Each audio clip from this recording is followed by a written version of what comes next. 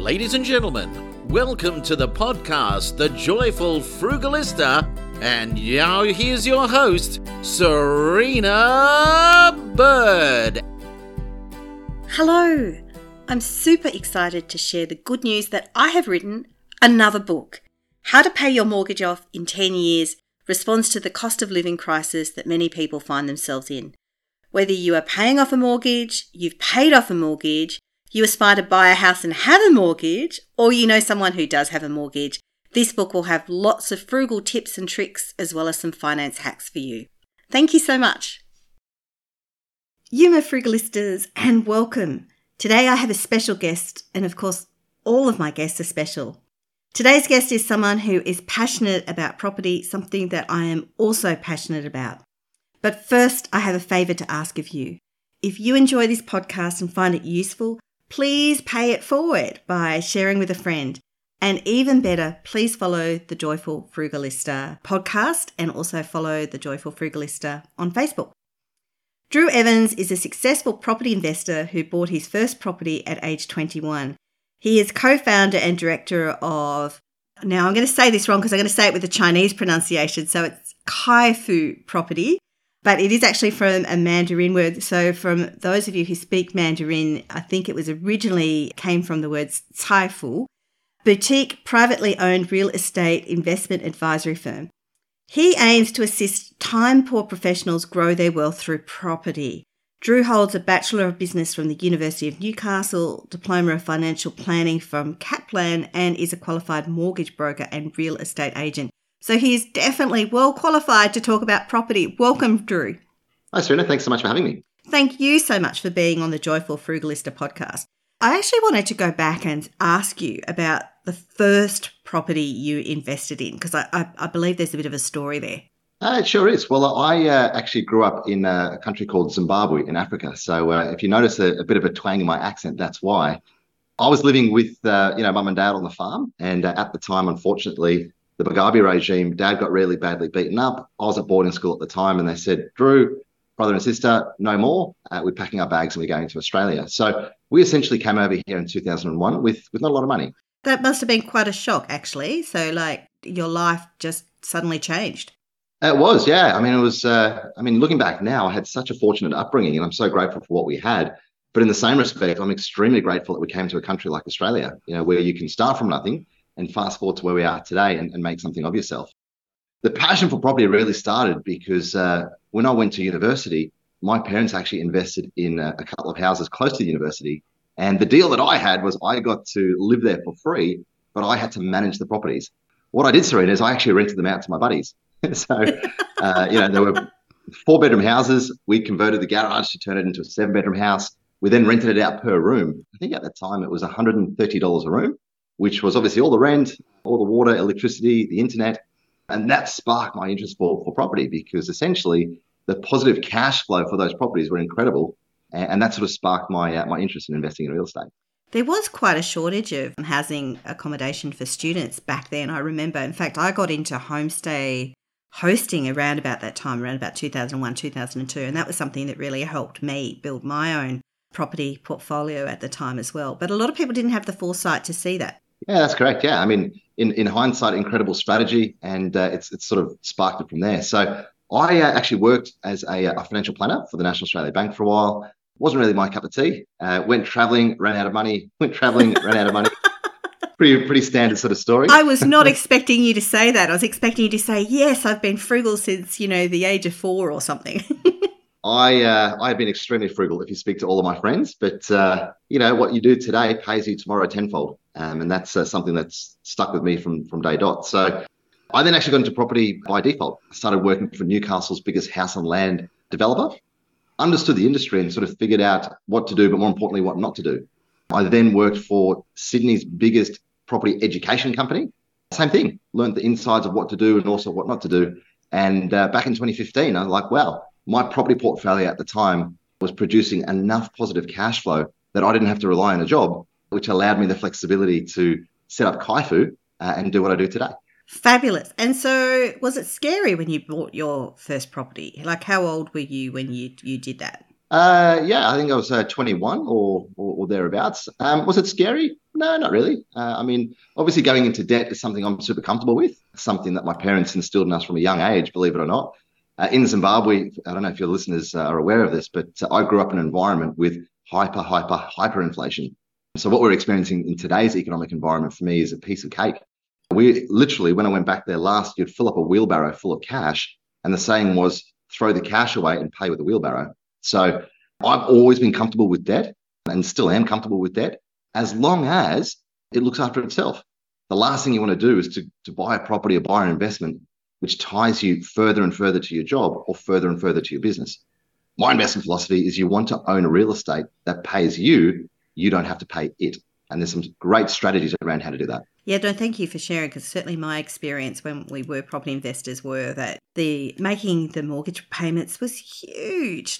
And when I separated from my ex-husband, we had 10 properties together and I had the main responsibility for paying those. It was quite a big thing, actually. It was very scary, although I did get through communicating with the bank and careful budgeting and, knowing that I was good with money and I had a good job. But it is really scary and then, with interest rates, I take your point. Interest rates are not actually historically high. They are actually still fairly low, certainly in terms of my memory as an investor. However, the speed at which they've gone up is very fast. Crazy, isn't it crazy? Like the last 3 years of just what's gone from strength to strength to strength. And unfortunately, Serene, there's a lot of people out there that are really struggling from a day-to-day perspective, not only for homeowners or investors, but also for tenants. I've got a lot of clients that are essentially single stay-at-home mums that want to invest, and they say, Drew, we're doing everything we can to save money.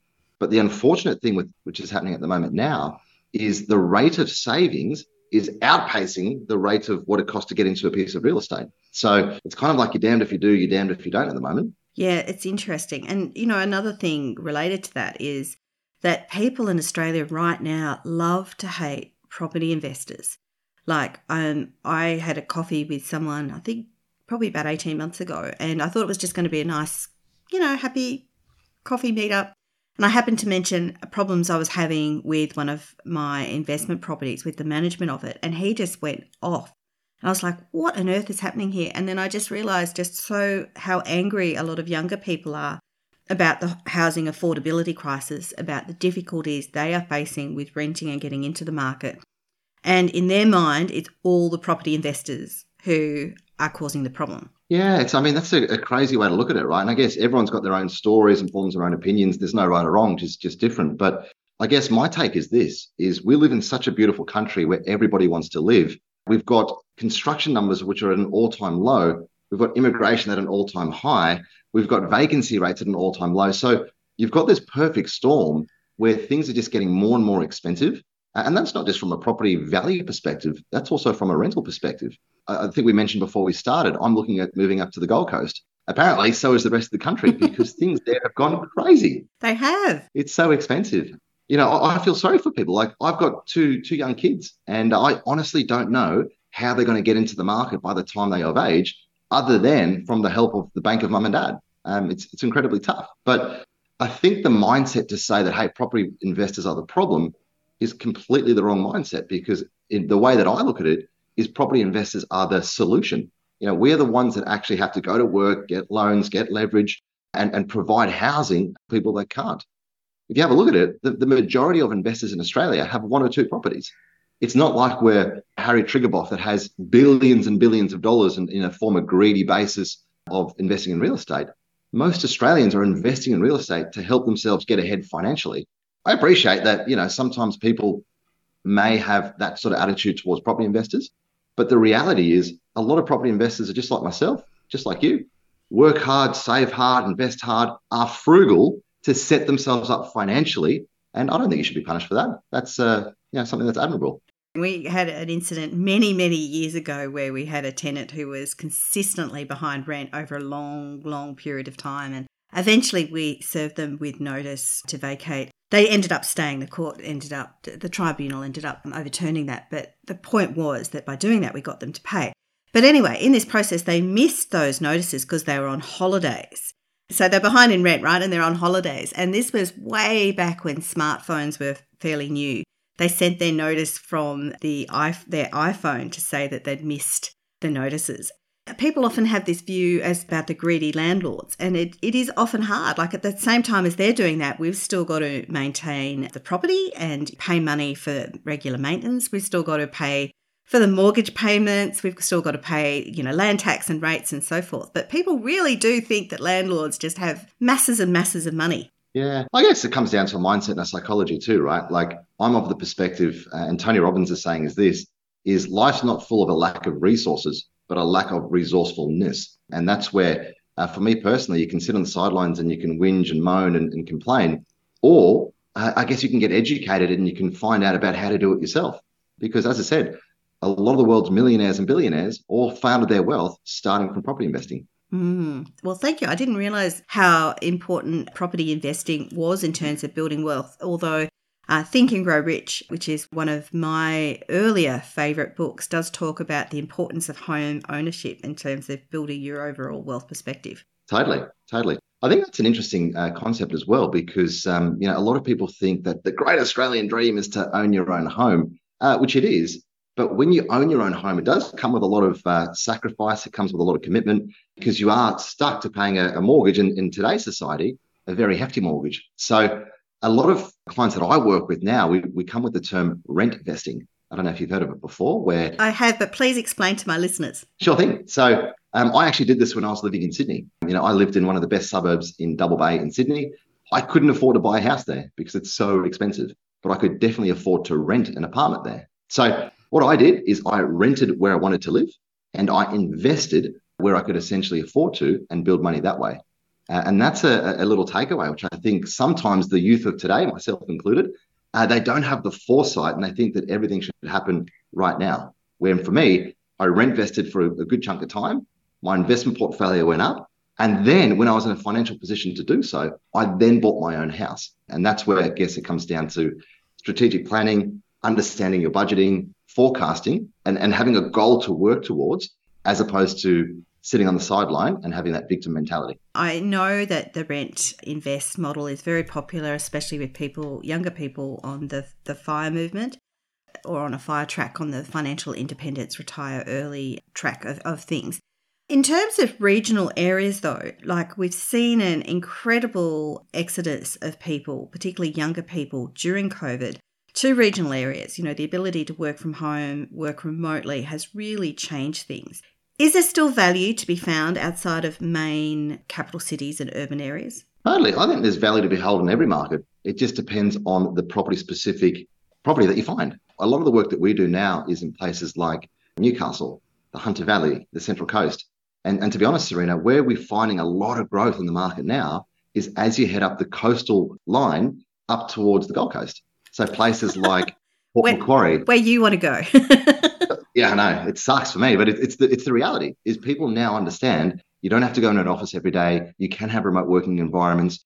Places like Sydney, Melbourne, Brisbane are incredibly unaffordable for most. So you're finding other regional markets. So Port Macquarie, Yamba, Coffs Harbour, Ballina, Lennox Head, these are all phenomenal lifestyle markets, and property is still well affordable in these areas. Now, you were talking earlier, and I want to pick up on this, about, how there's actually low construction rates across the country, and this is one of the problems leading to housing affordability. Is there an easy solution to this? Listen, I wish there was an easy solution, and the challenge is I think it's going to get a lot worse before it gets better. COVID, unfortunately, didn't do the construction industry any favours at all. Of course, I turn on the news today and there's a lot of builders that unfortunately are going out of business, going into liquidation. You've got trade prices that are going through the roof. You've got material costs that are going through the roof. You've got councils, unfortunately, that are so backlogged with approval numbers. Now, I mean, to be fair, Anthony Albanese came out at the National Cabinet meeting and said, listen, part of our plan to help improve the rental affordability and obviously the housing supply is to fast track the approval process and to invest money to improve the supply side. And Serena, for me, that is music to my ears, because it's the first time we've really seen in the political sphere how to improve the supply issue, not about how to improve the demand issue. The challenge with that, though, is it's one thing to come out with these amazing claims from a political perspective, but to physically implement it is easier said than done. I'll give you some statistics. So Anthony Albanese came out and said, listen, we need to produce 1.2 million new homes over the next 5 years. If you work backwards from that, That's 240,000 new homes a year for the next 5 years.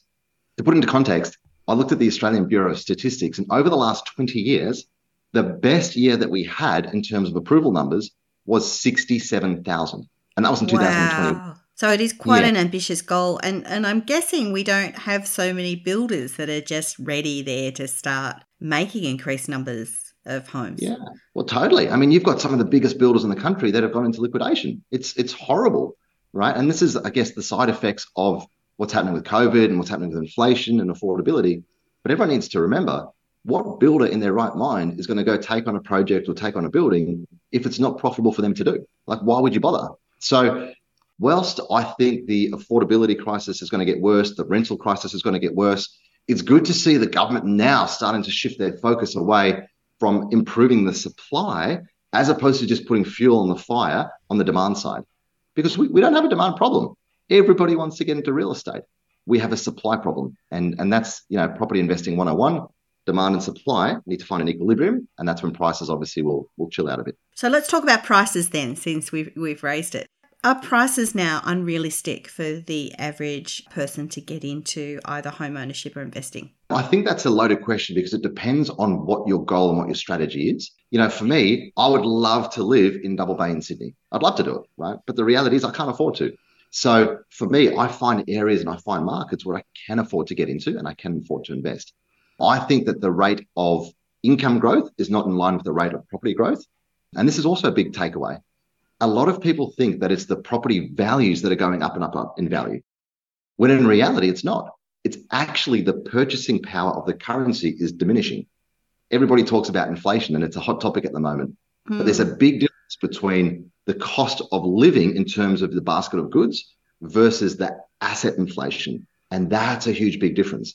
So to answer your question, I think that the wealth divide is going to get bigger and bigger to those who can afford to buy assets versus those who can't afford to buy assets. Could you just delve into the asset inflation issue a little bit more? Because I think that's a really important thing. I mean, definitely people, I think, understand inflation when they go to the supermarket and see lettuces for $12. But what does it mean for their assets? Yeah, totally. So if you have a look at the suburb that I was looking to move to in the Gold Coast, last year it had a growth of 70%, 70, which is insane, right? Like most properties should go up between 6.8 to 10% per annum. That's what the historical average sort of shows.